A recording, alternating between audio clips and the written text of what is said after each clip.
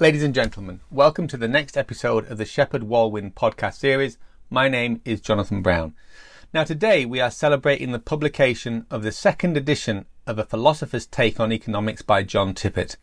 Now John has been both a student and teacher of economics and philosophy for over 40 years, and I've been able to read an advanced copy of the second edition, and it's excellent.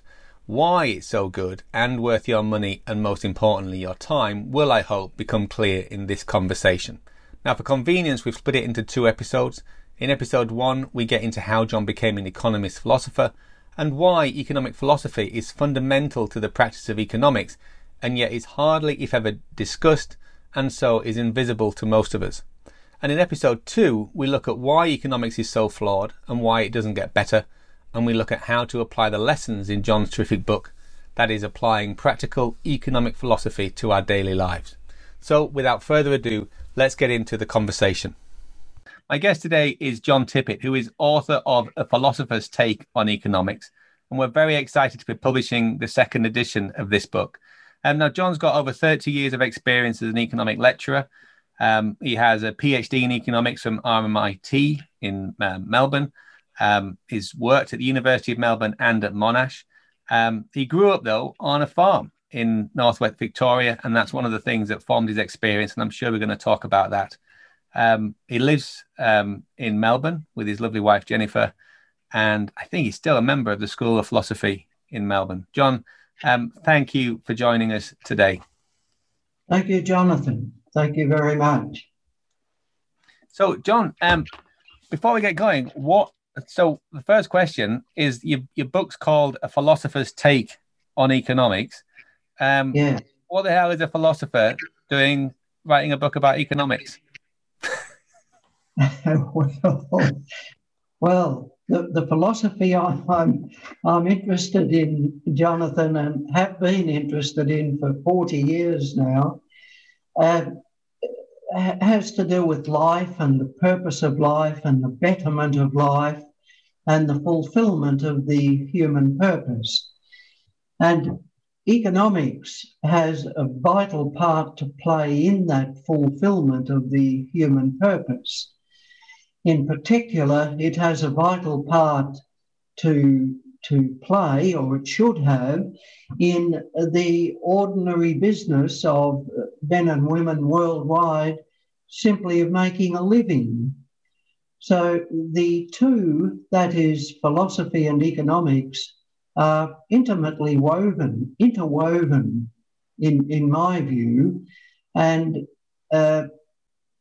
in other words, economics without talking about people and the well-being of people and their ability to simply exist in the material world, to make a living, to develop and express their talents, are vital aspects of human development, absolutely vital, the fundamental, and that's what economics is really meant to be facilitating. So because of my interest in both philosophy and economics, Jonathan, it seemed to me appropriate to adopt that title, A Philosopher's Take. The word take, of course, is in inverted commas. It's to indicate to the reader of the book where I'm coming from. Really, that's the point, or at least to make an attempt on my part to indicate to the reader where I'm coming from. What is my stance? In another way, why have I written the book? And so when you talk about weaving together economics and philosophy, I know your qualifications as an economist. How did you get into philosophy? Oh, that's a big question, Jonathan. That's probably the biggest question of life, really. Right. You might ask that question of everybody. But how did I? When in my early years, Jonathan, and by early I mean my teen years, And then all the way through my 20s, I was, I'm not quite sure how to put this, but I would say I was always aware that ordinary common life, if I can use that expression, there had to be more to life, to the meaning of life, to the purpose of existence than just that. Than just going through life, getting my training in my job, doing my job, marrying, children, this, that, and the other thing. There just was this, you might say, nagging sense in me that there had to be more to it, and there was more to it, and that I kind of had a determination to find out what that might be.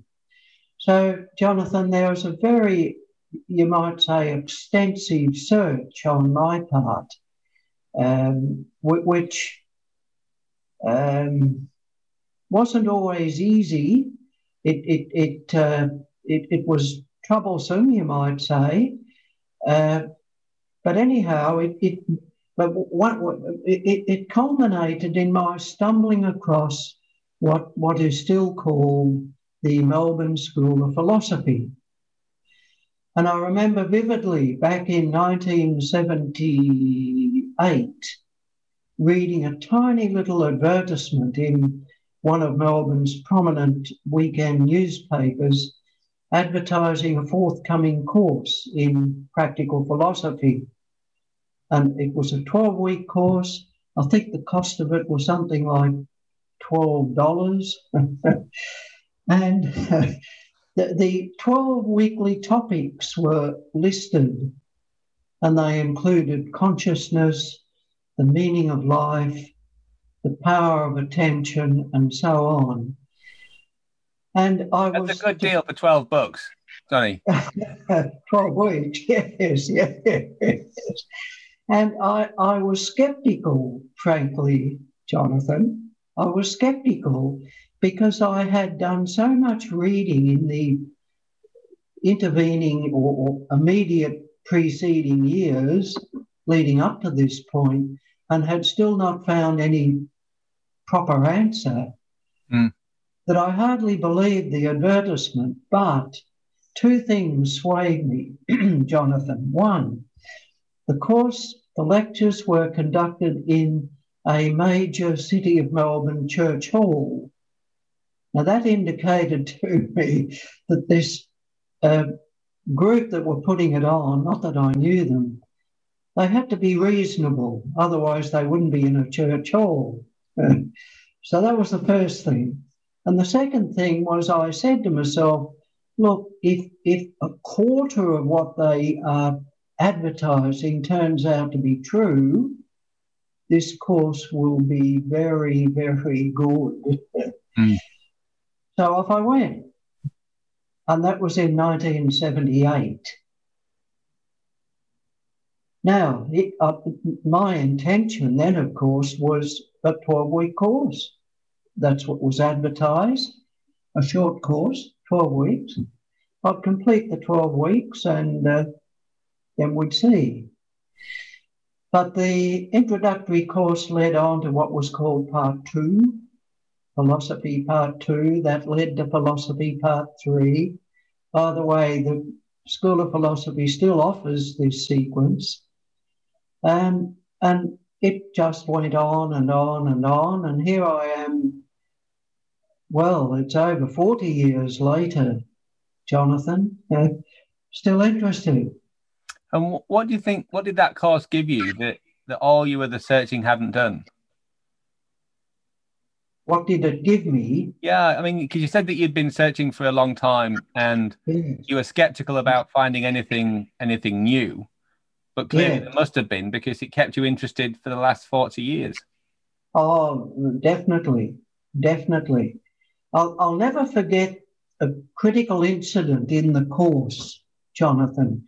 It was roughly 2/3 of the way through, and to be frank, I had very nearly walked out of the course after week 2.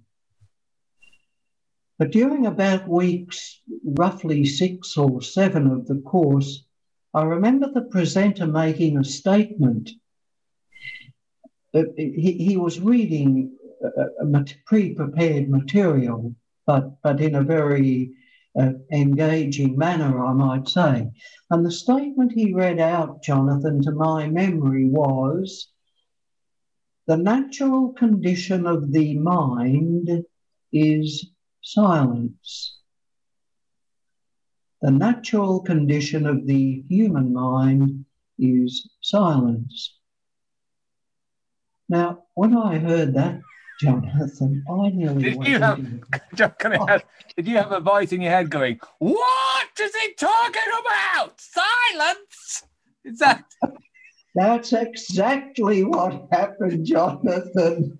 And, oh dear, it took some restraint to just stay seated. The lecturer was... the presenter at the time, he struck me as very unapproachable, a bit smug, three-piece suit and shiny hair. And I thought, look, mate, I'm out of here. You've convinced me. But by the grace of God, Jonathan, I stayed seated. And about, I don't know how many minutes later, maybe only 1 or 2, it occurred to me, or at least the thought came into my mind, he's talking about a possibility. I may not be experiencing that condition now, that is silence, peace and silence. I was experiencing the opposite, but here was a possibility. And that was it. That was the, as they say, Jonathan, the clincher.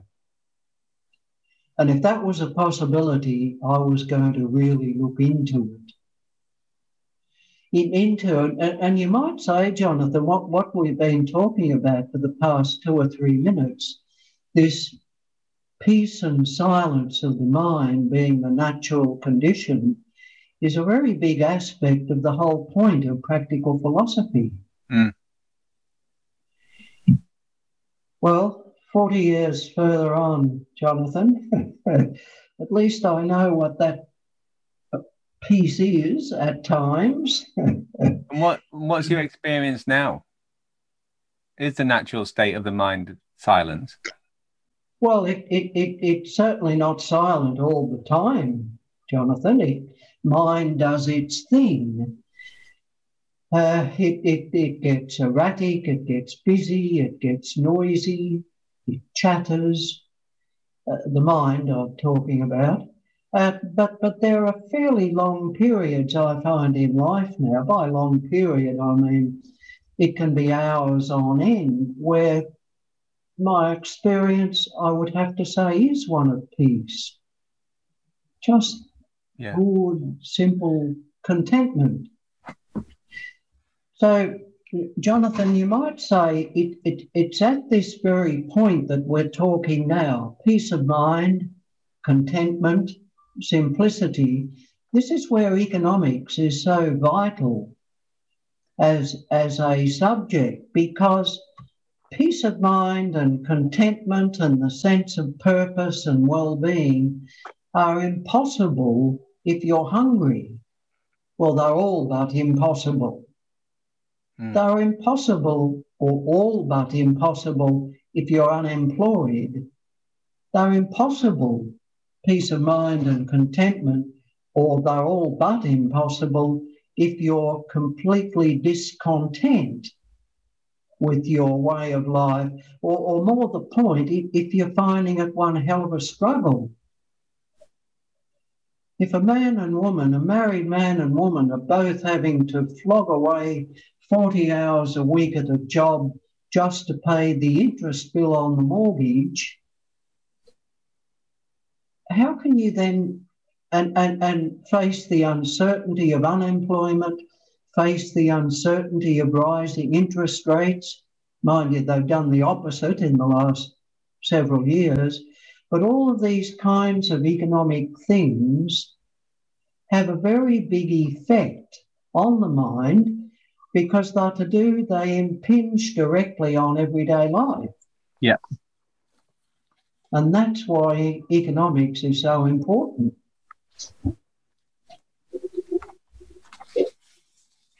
So that's the reason, Jonathan, in short, for the combined interest of philosophy and economics. And there is a philosophy of economics. It's just that it's unspoken. So the question is, what is that philosophy and why is it unspoken? And that then can transform the conversation, can't it? And it can, and then you can say, well, actually we are. It's not this one, it's not just you saying we should have philosophy. You're actually, the books, economics shows there is a philosophy. It's a dismal one. And it benefits all, but even it impoverishes everybody, right? Because even someone who wins in the game of economics as it's currently set up is miserable and isolated, and worries for their safety, right? And I live near one of the biggest compounds for billionaires in the UK, and they have security guards, and they have some of the guys they have everything in these houses. There's literally everything that someone could need. They've got bowling alleys, they've got cinemas, they've got obviously swimming pools, everything else, because the security risk for leaving the property is so great. It's like, well, we'd rather spend $1 million on a bowling alley and a cinema than worry about you going off site because someone's going to try and kill you when you leave. And it's like, well, where's the freedom in that? Right? Yes. Johnny, if I could, I just want to go to a part in the book. You quote Thoreau. Are you okay if I read the quote? Oh yes. And you talk about this is in the chapter on economic freedom, the forgotten state, which again, just stunningly good chapter. And this is what Thoreau said: to be a philosopher is not merely to have subtle thoughts, not even to found a school. And I think that's possibly the view that we've got of philosophy, in that it's mostly irrelevant, right? And I think your argument is it's absolutely pivotal. It's in fact it's essential that you have a sense of what your philosophy is, right? But to carry on, so to have subtle thoughts, not even to found a school, but to love wisdom as to live according to its dictates, a life of simplicity, independence, magnanimity, and trust. It is to solve some of the problems of life, not only theoretically, but practically. And I love that. I mean, it was later on in the book when I read it, obviously. But I think that's really what you're trying to do with economics, isn't it? Is that it's meant to, what you want is for economics to be able to solve our problems as in human beings. And that's one of your fundamental points in the book, I think, isn't it? Is that economics is meant for us. It isn't meant for the economy or for some that we've all got to work to grow the economy. It's like, well, for what's the point of that? I wonder if we can move onto that now, really, and just look at your education as an economist, because I'm thinking that so in 78 you have this revelation, and you get hooked into this an approach on practical philosophy. So when did economics and philosophy start to come together? The formal training in economics, Jonathan, which went really for quite a while, you might say, started with my diploma in agricultural science. I know that doesn't sound much like economics, but the 3-year diploma in agricultural science certainly talks about the economics of farming. So you might say the formal training started with that diploma course. Then I went on to the University of Melbourne with the Bachelor of Commerce, majoring in economics. And Jonathan, that course, that period of study nearly sent me right round the bend. It was like the few weeks leading up to week 6 in that practical philosophy course, a lot of it was dreadful, very difficult to put up with. Part of the little bit of sensibility that came into my commerce degree course was accounting studies, which my second major was accounting. They were called majors then. You had your first major and second. Accounting lent a wee bit of stability and normality to the course in economics. The theoretical studies were largely dreadful, Jonathan, dreadful. Well, they were so far off practical reality. Yeah. They had nothing to do with life. Half of them were mathematical, which is part of the reason economics has become so disreputable. The practice of reducing economics to mathematical formulae. Now, mathematics is beautiful. I love a bit of it, but it doesn't help in economics.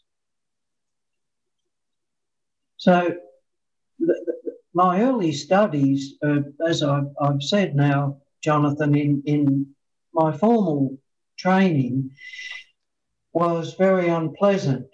But somewhere along the line... So we kind of just... So, John, well, I'm starting to see a trend here, right? You start a course of study, you find it deeply frustrating. At times you want to punch the lecturer or at least walk out. And yet your answer to that is to stay 40 years in the case of philosophy.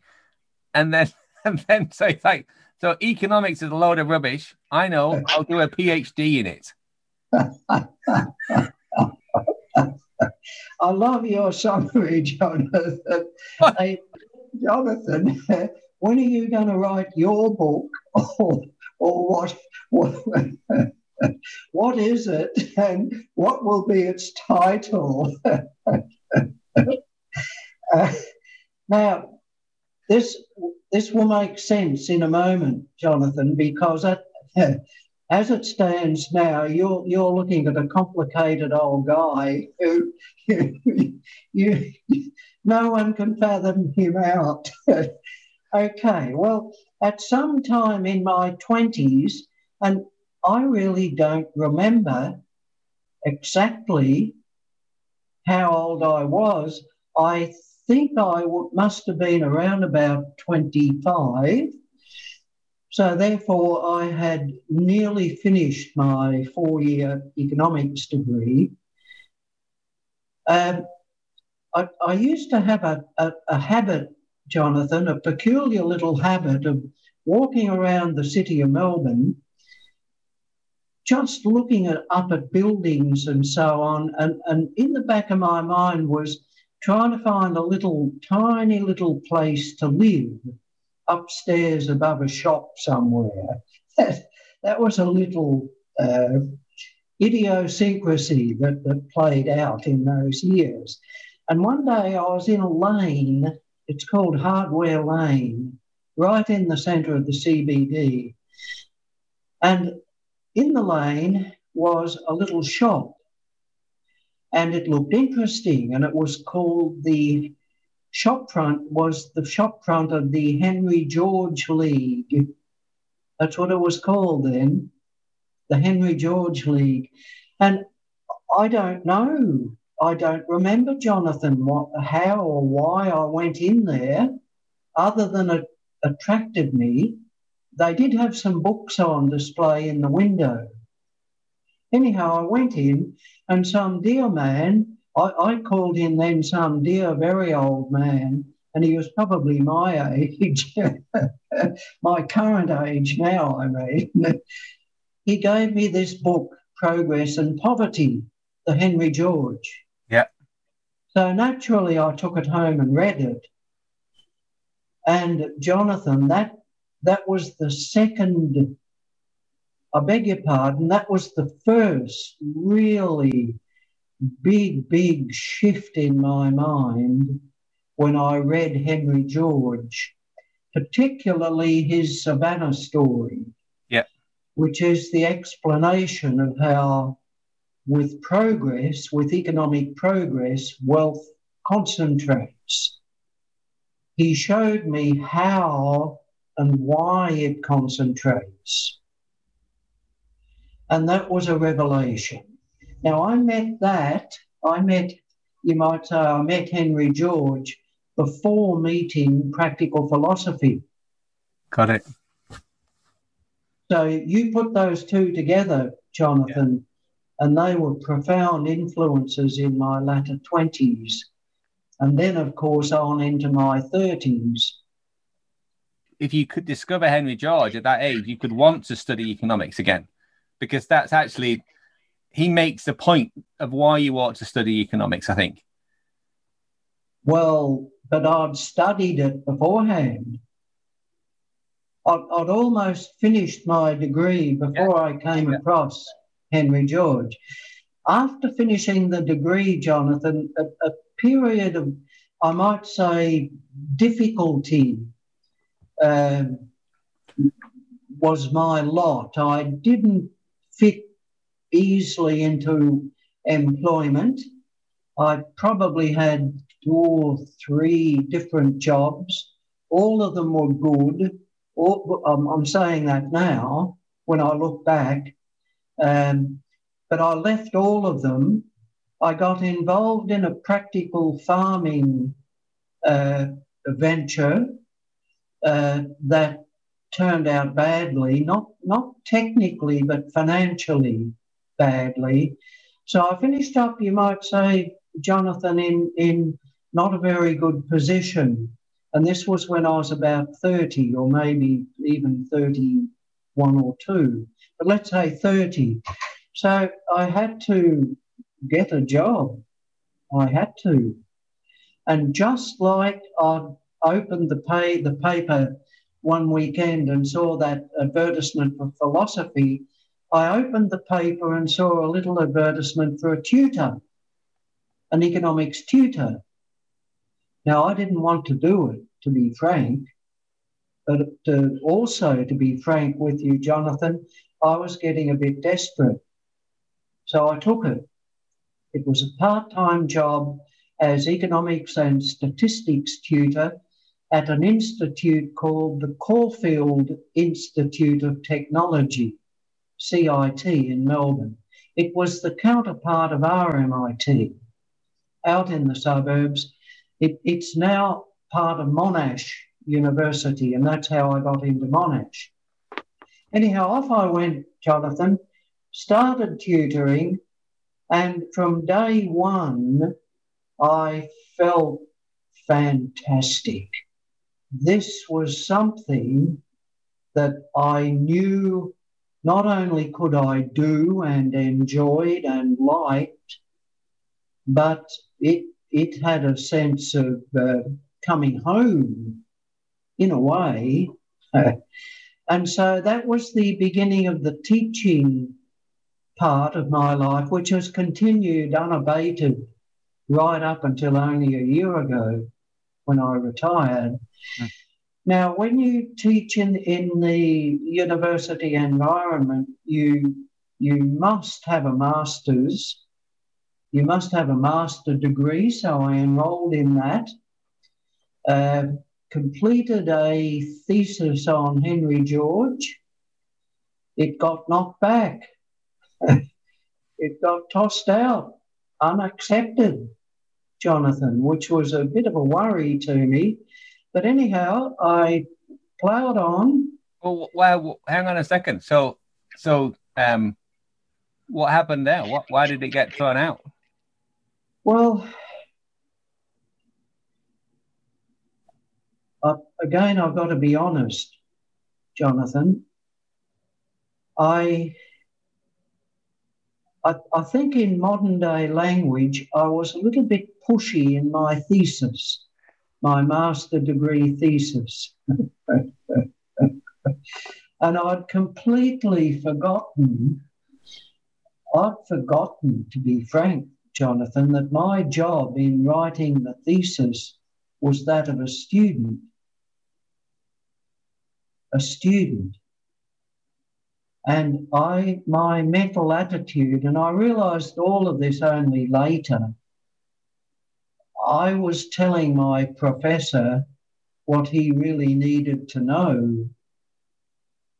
Do you get the point?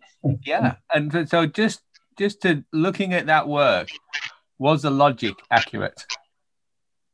Sorry, that last bit, Jonathan? Was your argument coherent? Were you right? Yes. Oh, yes. Oh, very. It was it was straight economic rent and price of land and all of that. Yeah. It was a very good thesis, but I was writing as a professor, writing his 15th book. Love it. In other words, as an established academic. Yeah. And I shouldn't have done that. Well, no, because you've got to just toe the line, right? Oh, yes. And it cost me dearly. I had to start that course all over again, and I had to do what is called coursework, which means study individual subjects for a couple of years. More mathematics, more pain, more theory. But mixed in with all of that was one or two lovely professors that sort of helped me get through the day. And Shepherd Walwyn published The Corruption of Economics, right? And Mason Gaffney's forensic explanation of how Henry George has been expunged from university courses and from economics. It's just shocking. So it's no surprise that any topic on Henry George, even if you would have been, if you'd been approaching Henry George as a student of economics in a normal university, then you wouldn't have studied Henry George, right? Because he's got all he's about is, he's a single taxer. That's all he's about. And he's got nothing valuable to say because economics has moved on. Yes. And that section of your book, John, where you talk about George and what he was talking and what he was meaning, I've not seen anyone else link the ideas of Henry George to economic freedom the way that you've done. Yes, well, I'm too busy talking about the single tax. They've forgotten. When we finish our little talk this morning, Jonathan, I'll send you a short paper that I think you'll love reading. And it's to do with what I've just said about how Henry George has been taken quite wrongly. Namely, he's been taken to be on about taxation. And that is a very big reason why he's not accepted. But I'll send you that. Well, you know what? And maybe I think if you're able, if you want to defeat someone's argument, right? But they're so popular that you can't defeat them totally. You have to let some of their stuff through, right? Which is exactly and the way you describe how Adam Smith's work has been grossly distorted. Again, just terrifically clear articulation of that. Really nicely done. But he was too big and too important to ignore. So let's just say that he was about specialization of labor, and let's talk about a pin factory. Yes, right? That's it. And that's exactly what Adam Smith, the pin factory. Oh, bloody hell, specialization. Right. So I got a degree in economics, and I don't think anyone mentioned that he wrote another book. I thought that he was a clergyman and that he wrote a theory of moral sentiment. No one was interested. No. And in it, he said, to feel much for others and little for oneself, to restrain our selfish and indulge our benevolent affections constitutes the perfection of human nature. Mm. Yeah. Magnificent quote. And that was his real interest, Adam Smith. Yeah. Well, you know, and there was this one in your book. This disposition to admire and almost to worship the rich and the powerful, and to despise or at least to neglect persons of poor and mean condition, is a great and most universal cause of the corruption of our moral sentiments. Respect and admiration are due only to wisdom and virtue. Yes, well, there you are. Could this paper be available to the listeners as well? Would you be willing to share that? Oh, yes. By the way, it's not my paper. It's a paper that was given to me. I don't even remember who gave it to me, Jonathan. Written in the 1970s by someone I've never heard of, and I still can't find him, who explains why Henry George has never been accepted properly. Well, I think a lot of our listeners would absolutely love to read that. Thank you very much for listening. Now, following the recording, John did send me the paper he mentioned. So if you're interested in Henry George, then do check it out through the link to this podcast.